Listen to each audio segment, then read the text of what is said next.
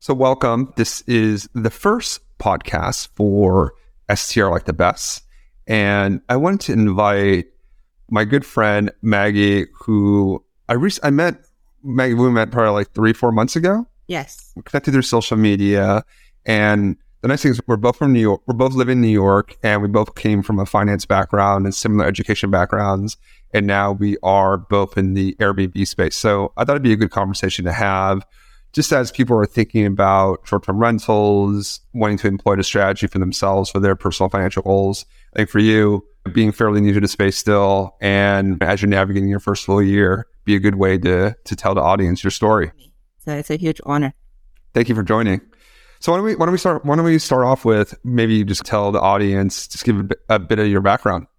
Sure. Yeah, as Michael said, I graduated in 2012 and I worked in investment banking for 4 years with Morgan Stanley in their Hong Kong and London offices.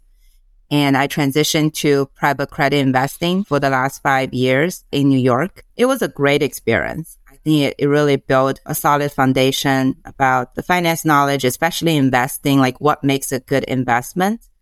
And I came across kind of rental arbitrage actually on social media. And I immediately know, like from the investing perspective, I have never seen other type of investment like this in terms of the capital efficiency, the cash on cash return, and also the ability to scale because you can automate a lot of the business operations. And I was really attracted to it. I just had my first baby and it was very challenging, especially both my husband and I, we work a very demanding job and we don't have any family nearby to help. So it was pretty challenging balancing both work and family. And I started having this idea how I want to kind of be my own boss and I can control my schedule. And at the same time, my husband is still having a corporate job. So he's providing some sort of safety net for the family as well. And I had quite a bit of saving from my previous career. So I think it was a pretty good opportunity to jump into. Yeah. But it has only 10 months. That's great. Look at you. It's pretty amazing the scaling you have been able to do in the last 10 months. Kudos to you for that. And we'll definitely touch on that as we continue the conversation. But I think you brought up a couple of good points there, or a couple of points I wanted to double click on. I think one, leaving a high paying finance job, similar to me, leaving investment banking to do this full time. You obviously have your husband still working, you still have savings, but maybe just touch on it a little bit. What was the thought process of walking away from something that the only thing you've known in your professional life and now doing something pretty new and pretty entrepreneurial or very entrepreneurial? What was the thought process that kind of got you there? Was it as you've seen you're a professional investor and just saying, like, wow, this is just so compelling, or was there something else? Yeah, I think it is definitely a very compelling model. That's very important because I have been looking at kind of long-term rental. We actually have had our first long-term rental investment in 2020, but we also know that with that kind of yield and also capital requirement, it's not going to replace my income, like maybe a decade or even longer. So I feel like that's not feasible. And of course, we look at like other business model, like we even look at like franchise, like that kind of thing. But those are also very capital intensive and probably more risky from that perspective. So I think it was definitely not an easy process, but I also see when you're kind of trading your time for money, there's always like a limit to how much you can make. Like even as an MD, so, how much they make and also all the carry or bonus, those are also deferred compensation. So you're not really getting them immediately. And there's a time value of money there as well. And it just like the toll on your family as well. You can see that because there's very little flexibility, especially if you're working on deals. That means like working really late. And if your kids are sick, like you can't really just take care of your kids or without kind of sacrificing on the work quality. Yeah. And a great point. And for me, it was the 3 freedoms that we really aspired to. It was the financial freedom, the time freedom, and location freedom. Mm-hmm. That's where this business model, outside of just that ability you can make money quickly and get back your capital quickly. Mm-hmm. It's also, you can work from anywhere, right? You can work from, if your child is sick, you can take him to appointments if you need to, and be able to really operate this business just really through your phone if you have everything set up. And it's obviously not day one kind of thing, but yeah, it does allow you can see, you have a line of sight to that end goal where you have like location flexibility, the time flexibility. You don't have to be in it's not someone that's give a deal that needs to close in a week, like you're sprinting for 20 hours a day trying to do that. Yeah. You can really manage your time much more effectively, balancing family and life, which for me was a huge thing. And then you add on the financial aspects of that, which is really powerful. Love to hear from you. Why was this so compelling versus like long-term rentals franchise? I know you talked about yield and capital efficiency, but for people that aren't as finance focused as us, what maybe we can break it down to, we're explaining to our parents, like, how would you describe this business model? So long-term rental, maybe people are more familiar because if you live in the East Coast, if you buy a property in New York and then you try to rent it out, the yield is probably like 3% or 4%. If you're lucky. Yeah, if you're lucky, exactly. So it's just, and you need to put down a huge down payment because the property is so expensive. We bought our own house, but we know that's a liability, right? In kind of rich dad, poor dad term, because we're paying mortgage every month. But we have to buy a house because we want to live here, basically. And then we looked at actually Midwest for long-term rentals. So our first property, the yield is actually in the mid-teens, so 15%, which is really good. And we also bought it before COVID. So it had 50% appreciation over 2 years. But of course, it's not very expensive. It's just $100K. It's like a pretty... Yeah, give us the numbers. What does that mean exactly? So, for the audience. Yeah. So you bought the property for, say, 100, and we actually, for that one, we haven't financed it yet. So it's full cash. So that the rent you're getting is like $1,200 per month, right? You put down $100K. So for the whole year, you're getting probably like $15,000. So that's a 15% yield before you finance it. If you finance it, your yield will be higher because you put down less equity. Exactly. And then 15K, so that's a 15K gross yield. So you obviously still good yield. Yeah, but you still have property tax. Property tax is water to pay, any kind of maintenance that comes up that you'll be responsible for. It's still, call it, let's use a round number, like 10% net yield. Sure. That's not finance. So obviously if you had like an $80,000 mortgage against it at like 5%, that yield, obviously that yield will go up. Because your invested capital, the money that you have invested in would be less because you've taken out for the mortgage. Excuse me. Yeah. Bless you. Now let's contrast that with short-term rentals. So maybe let's talk about just the first one you did. Maybe give some numbers around money in, gross like yield. That'd be great. Yeah. So I think here we need to make a distinguish between rental arbitrage and owning property. I know, Michael, you have both strategies. So right now I'm purely focused on rental arbitrage because it's easiest to scale. It requires the least amount of capital. But the difficulty there is actually to convince landlord to give you the permission to do Airbnb or short-term rentals.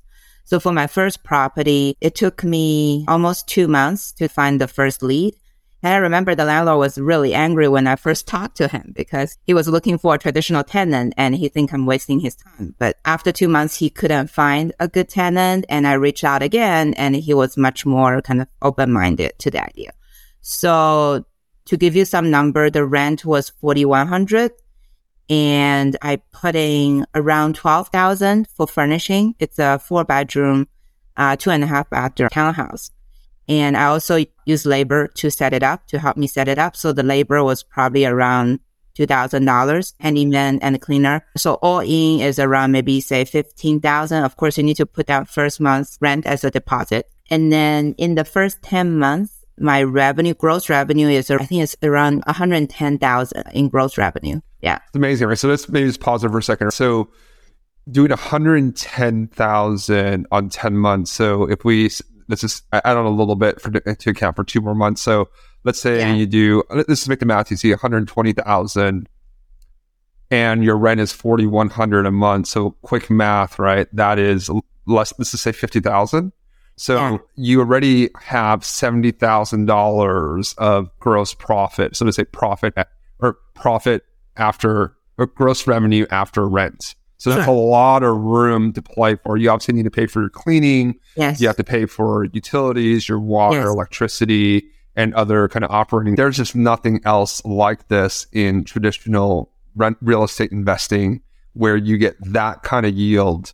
And effectively, you can get all your in your Yeah, space, you've got all your you've gotten all your cash out in the first 6 months, let's say, and your cash flowing. So if we were to say cash on cash, it's infinite right now because your denominator is zero.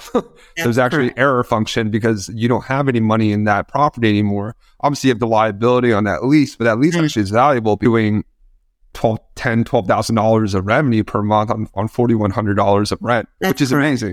Right? Which, just to reemphasize, that is really something that you don't see anywhere else in real estate investing. Not even real estate investing, but just any kind of investing, like most kind of operating businesses or hospitality businesses.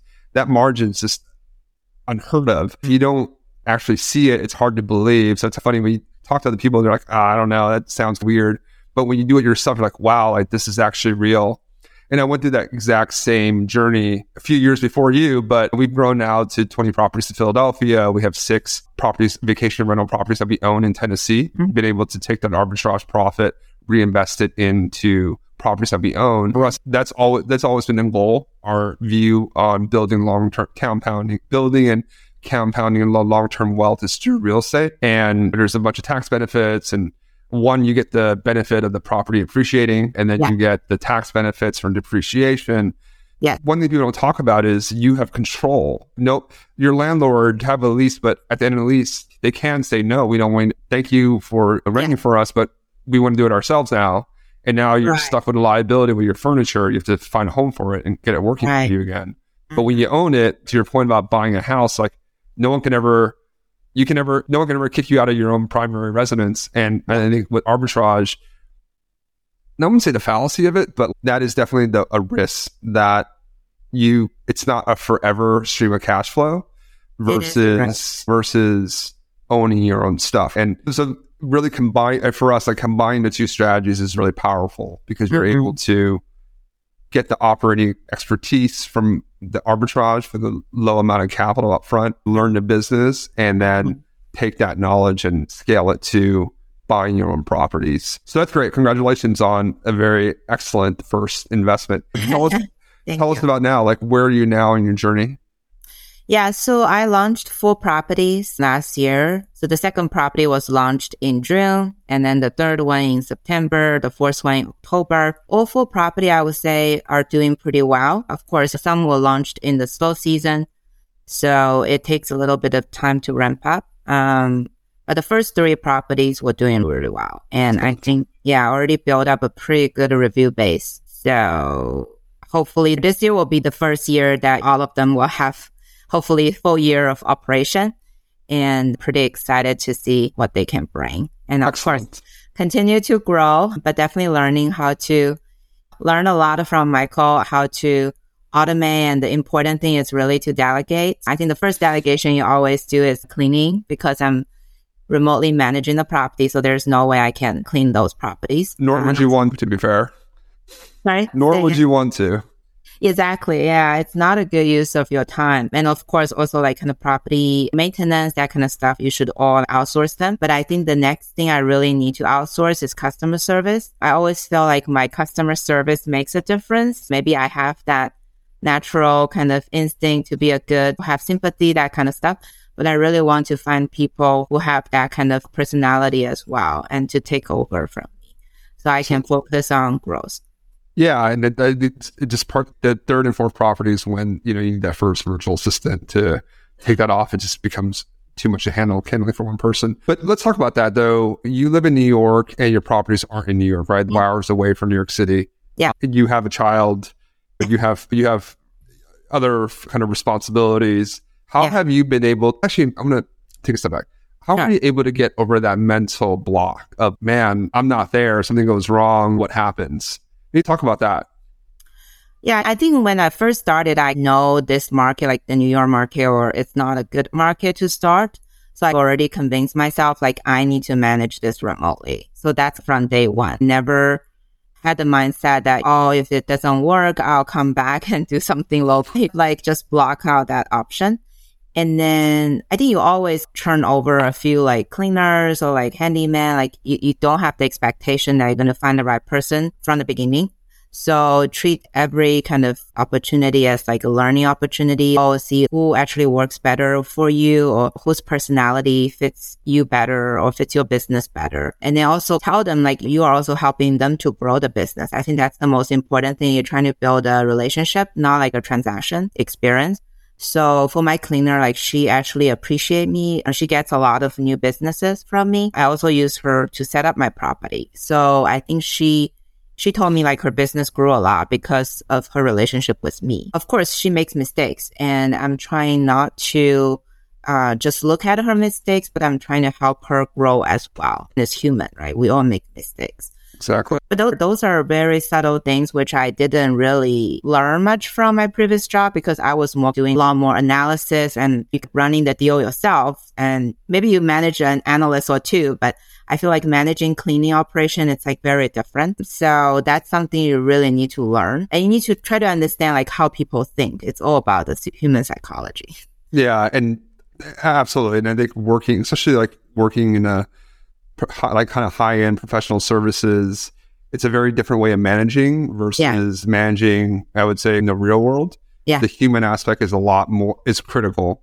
Yeah. They're not motivated. It's not just about the bonus or dollar and cents or the carry at the end of the day. It's actually like you need to thank them, appreciate them. Yes. That is actually something that most people they either don't understand or don't understand the importance of. Your cleaner is the most important person, especially if you're managing remotely. They have the eyes and ears of your business. Yes. They are the closest to your guests because they're the ones cleaning. Report damages, very important. Yeah. And how they care about your business and your property has a humongous impact on how you are going to perform. Because if they don't clean it properly, they miss a cleaning, your reviews go down, and it's just a vicious cycle down to the extent that you can do that up front. And to your point, it's hard to have the expectation that you're going to get it right the first time, but learning from that, and then the next cleaner being able to manage that better is an absolutely critical part of the business. But I guess when you said you closed off that possibility even before you started, you just talk about that actually, because I think that's where a lot of people that's a huge roadblock for people. It's accepting that for people, especially if you're managing remotely, accepting that you can't be there. Was there like a thought process? Was there like a journey that you went through on that? Or was that just like, hey, like, all right, I'm not going to be there. So I'm going to accept that and just move forward. Or was there like a journey that you went through to So I think, get there? I think there is a journey. And I think what I try to do is initially, like, for example, for the setup, like I try to be there. And now I try not to be there even for the setup, which I know it's extremely hard. Like I still have to go there for the final inspection. But for my third and fourth property, I really kind of worked out a process where I was not there for the first kind of 3 days of setup. And I just went there for the last day for the photo shoot. And I think that really gave me the confidence hey, if I can do the setup remote, like literally anything else I can do. Like I'm trying also to do like quality control myself, but I realized, hey, why not just give it to the cleaner? And I frame it as, hey, I'm trying to give you more opportunity to learn new skills. And of course, you have to find someone who is intrinsically motivated. Exactly. Want to grow their business. Yeah. That's great. It's great you found a partner that just doesn't think of themselves as a cleaner. They think of themselves as operating a cleaning business. So I think that's different. Like where you meet people that are just like, I'm a cleaner. No, like you are especially like it's their business. Like you're a business owner that's like cleaning right now. But as you scale, you're going to hire more cleaners and build a business for yourself. We went through a very similar journey in Philadelphia. We found someone on Craigslist, actually, David Tanisha. Okay. And we've been able to grow the business with them. We were lucky enough that we've been able to grow the business from them from day one. And of course, there were mistakes on their part, mistakes on our part.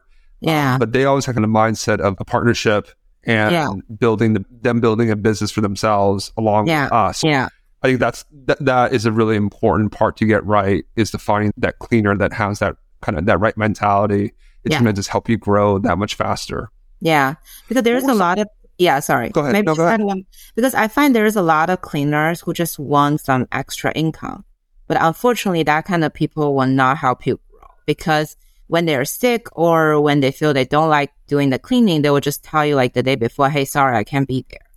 And then you become the manager. Like you really need to find backup. Only when I found someone who is really into, because the first time I talked to my cleaner and she told me, hey, cleaning is $1 billion business. I'm like, oh my God, I haven't talked to anyone in the cleaning who think like an investment banker, that one. I love it. Yeah, exactly like him. And I was, wow, that is very, so I think it really takes ownership and activeness. Otherwise, like people just treat it as some extra income. Very cool. And TAM for everyone, TAM means total addressable market. It's just a finance term on like how big a market is. So if someone's thinking at that level, then that's someone that, if someone said that to me, oh, wow, okay, I want to work with you because like you're already thinking a different way than 99% of other people.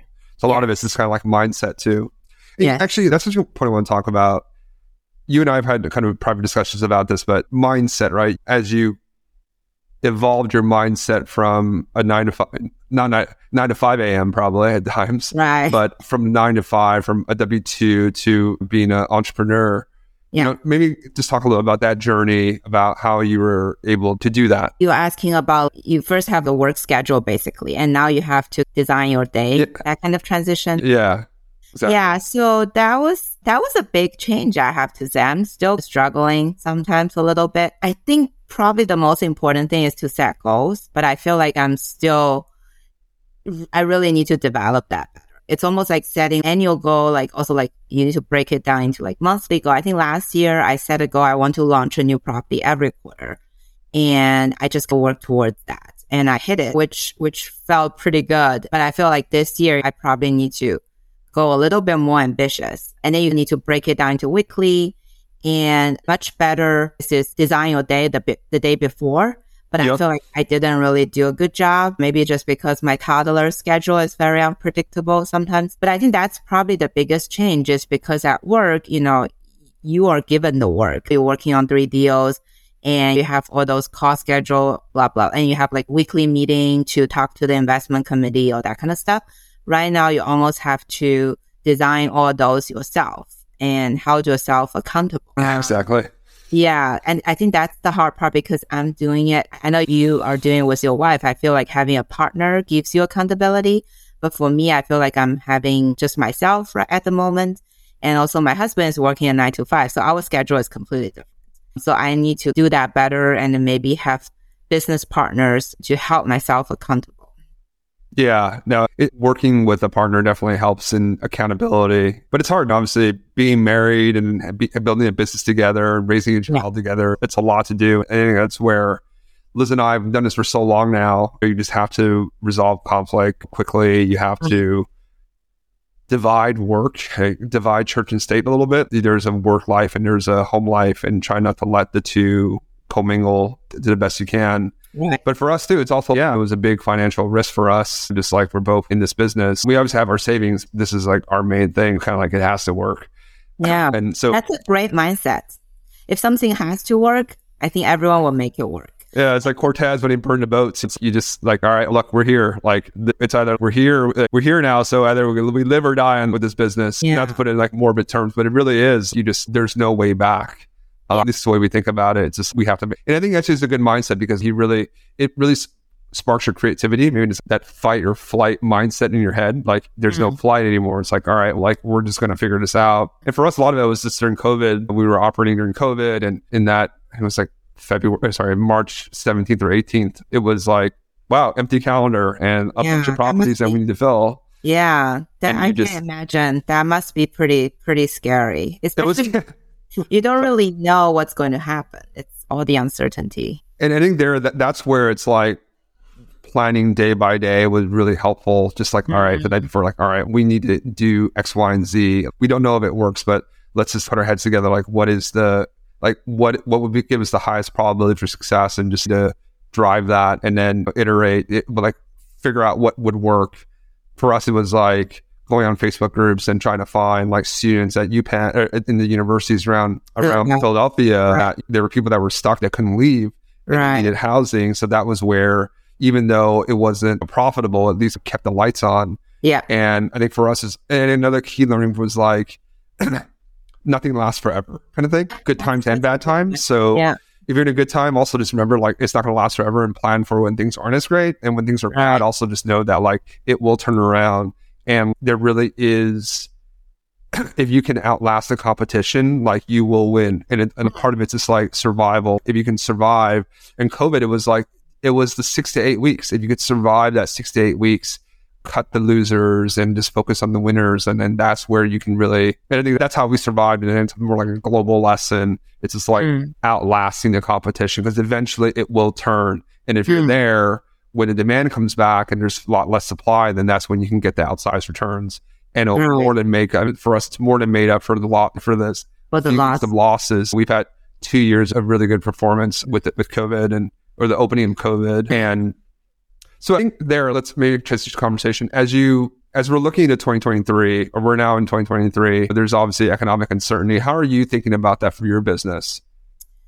Yeah, I think definitely a lot of people talk about that, but I really think from my perspective, first of all, I see a lot of demand. I wouldn't say those are discretionary travel. I feel like a lot of that is actually necessary travel, because like people actually are visiting like family or that kind of stuff like in the area. And there's usually like people traveling in slightly larger group or 3 generations. So that's a lot of my clientele.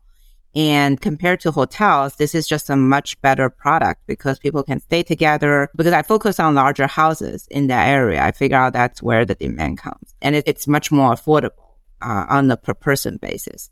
So I feel like even if there's a recession, you still want to see your family once a year. Yeah. It doesn't seem to be discretionary travel when you have more money or whatever. Traveling to Miami, I don't know. Yeah. That's kind of my perspective for the particular demand in my area.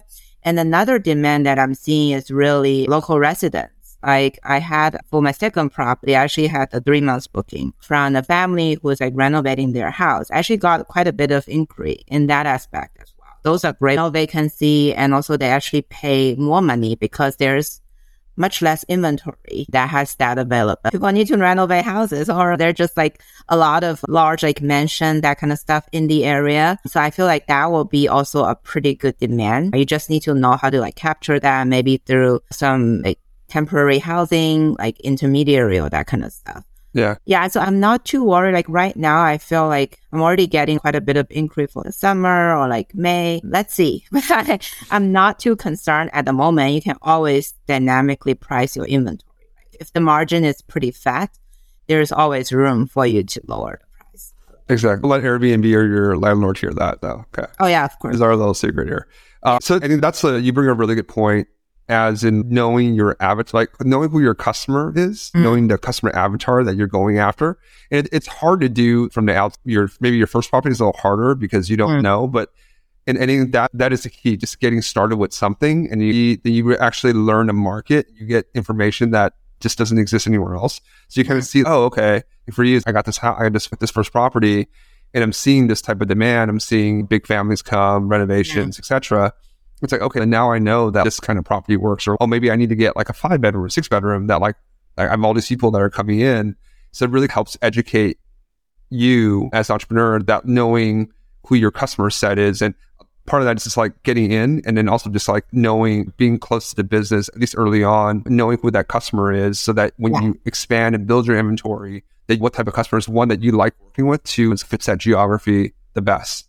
Yeah, every geography I noticed, it's pretty different because it really, exactly. Yeah, it really depends on what is actually in the area and what kind of attraction, like if there's like wedding venues or, so it's pretty interesting. And before you actually gather all those data like from real operations, it's pretty hard to know just by doing some desktop research. Exactly. You have to know. And that's why I always encourage people, your first property usually isn't your best property. It's just like getting started. And like, once you get started, you'll see, it just completely opens your eyes to the business, and you'll be able to grow from that. But it's just like going from 0 to 1, that Peter Thiel book, like it really is like that 0 to 1 is the hardest thing. But and so many people get caught up into desktop analysis and like analysis paralysis. But like just getting that first one up running, even if it's a 1-bedroom, doesn't really matter. Just get something that's, obviously you need to do the work, make sure the market is right, underwrite the property. Once you're in the game, like you are now like in a very select group And if you can grow that, then you really can build a business for yourself. And I don't discount how hard it is to build a business. It's very difficult to build a successful business, and you can get that feedback very quickly and with not a lot of capital up front. So there just aren't very few businesses that have that kind of dynamic. If you do a franchise, for example, if you're paying that franchise fee, which is 5 figures, they're going to build out the place, and like it's a lot of capital up front, and you're just not going to make that money back that quickly. You're not going to get feedback that quickly. But this you can. You don't need a franchise. Yeah, franchise take 3 to 4 years just to get your money back. Yes. It's a long payback period. So I guess as we wind down the conversation, what are your personal plans for yourself? Like what is that 2023 program? Growth program look for Maggie? So I think 2023, I'm operating in 2 cities. They are adjacent to each other. I feel like probably have the potential to at least like double or maybe grow to 10 properties in the area. And that will give me a pretty good base or foundation. And I feel like I can also maybe hire just someone to help me manage that city, whether it's offshore a manager or someone local. And then I really want to get into acquiring properties, not something new because I bought my house and I also bought a long-term rental, but I need to figure out the market to buy vacation rental properties.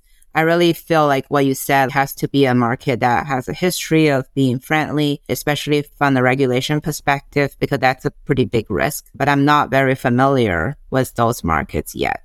So maybe figuring out a market to buy. And maybe somewhere we want to travel and have vacation too.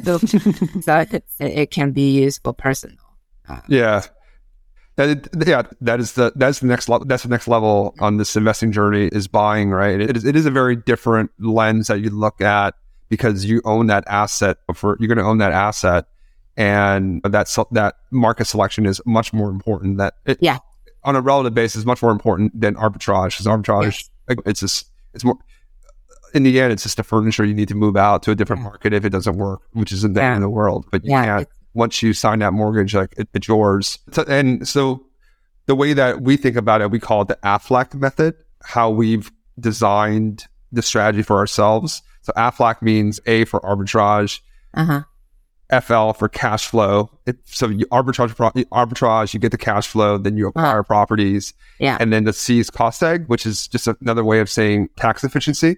So the really nice piece about it is if you buy and you arbitrage properties that you buy, there's some powerful tax benefits that you can unlock, that you can defer all your federal tax liability. And if you have a high earning spouse like yourself, you can also defer his or hers liability, which is like amazing. It's nothing else like this. And that ROI is immediate, right? If your husband makes or your partner makes $1 million a year and paying 40% taxes, it's $400,000 in taxes. Then you can shield half of that. That's an immediate tax saving of $200,000. That's not really dependent on anything else. It's once you have a strategy locked down, that's immediate ROI. It just makes everything. It makes the math so much more compelling. So that for us that was that kind of aha moment for us. Oh wow, this is something we really need to double click on. And for us, we're going to continue to grow the arbitrage portfolio. We think that rents have come down. Landlord, there's a lot more multifamily inventory on the market. So there's a little more flexibility there on getting properties, getting the right deals, and then reinvesting that cash flow into properties. Properties are a little harder to find right now, just given the rates at 6.5. Prices have increased 30-40% from 2 years ago. So that math is a lot harder, but there's still stuff out there. There's still inventory out there that still makes sense. It's just harder to find, but it's definitely still out there. So I think for us, that's the challenge in 2023 is to continue to grow the arbitrage portfolio and then to buy properties and continue to enjoy those tax benefits because they're not going to last forever. Bonus depreciation was 100% 2020. Now it's 80% in 2023. It's 60, 2024, 40, 20, and then it goes to zero. Oh, wow. 80% is still extremely compelling, but the longer you wait, those benefits, they will diminish as time goes on. And who knows, tax policy can always change, but I wouldn't underwrite against that. 80% is still extremely compelling. Not 100%, still very good. So I asked one final question to all of you're the first kind of official podcast guest, but as I've done this with some other on Instagram, I do ask the final question. Look, building a business is a team sport, and it's a journey. And what is the kindest thing that someone's done for you along this journey that's helped you with your that's helped you get to where you are today? There are a lot. I felt really lucky. Maybe, can I say a few? Yeah, definitely. Yeah, I feel like I had a really good landlord. Very lucky, like all four of them. So 4 different landlords. I think they're very supportive. First, I didn't have much track record, and I think they are very supportive. They like to support, especially young women entrepreneurs. And I think they are just very responsive as a landlord. And I really appreciate it because of the nature of the business. When there's repair or issues, like you have to respond quickly. And all of them did a great job so far. So I really appreciate that relationship. And I think for me, the thing I can do in return is just to take really good care of their property and much better than the long-term tenant. And that was my promise to them. And I think another thing is I built a great relationship with the local real estate agent. She was like a stay-at-home mom for 20 years. She raised 2 great kids, and then she started her own business, and she really treated me like a daughter. So she always like tell me like she's very proud of me, like all that kind of stuff. Like people don't say that like to a client. So I really appreciate that. Because there's definitely moments where I doubted, hey, like I left a job, like I feel like I'm trying to build a resume while I'm like trying to build a business. So like very different. But I think her perspective really gave me encouragement and kind of confidence. And I appreciate that encouragement. That's right. Yeah, it's the old saying, if you want to move fast, you move by yourself. But if you want to go far, you need a team. And kudos to you for building great relationships with your landlords and realtors, and something you're cleaner, a great relationship with the cleaner as well. So definitely. And a supportive husband, like again, for me and Liz, like just having that support, even though we both work on the business, just be supportive of each other. Again, you're going to have your ups, you're going to have your downs, and having someone there be supportive, whether they're working in the business with you or just working life together, it's very, very powerful. So what's the best way for people to reach out to you? I do have an Instagram account, Tigress Ross, but I'm thinking of setting up maybe a more professional account on Instagram, even though I'm pretty late to the social media game, not very active, but I really feel like now social media is actually a great way to build a personal brand. So maybe I'll be more active. Maybe I'll start sharing more my experience, even though I just feel like I'm still not very experienced at all. Just still really on the learning journey, but I think everyone has something to share, no matter how experienced you are. Absolutely. Like you're in the 95th percentile of operators with 4 units, right? And that's a factual statement. If you look into Airbnbs, like less than 5% of hosts have more than 3 properties. You're already there. I look forward to continuing this journey with you, and thank you very much for spending the time today to tell your story. Yeah, thank you. It was a great pleasure. It's always a pleasure talking to you, but I really appreciate this opportunity. I think you guys are building a great community, and I think especially the free knowledge that you guys are sharing, I think it's really helpful. So you should keep doing this. Thank you. That's really nice of you to say. We're learning the social media. We're on the social media journey as well. But it's been great to tell the story and to meet great people. And I connected through Instagram, just meeting like a lot of really good people. And it's encouraging for us, the journey for us, like just hearing other people being successful. It makes us want to run faster, run harder too. Yeah, no, really, I'm sure we'll continue to talk. But thank you again for joining me today. And that was the first episode of S Tier, like the best. Thank you for being the first guest.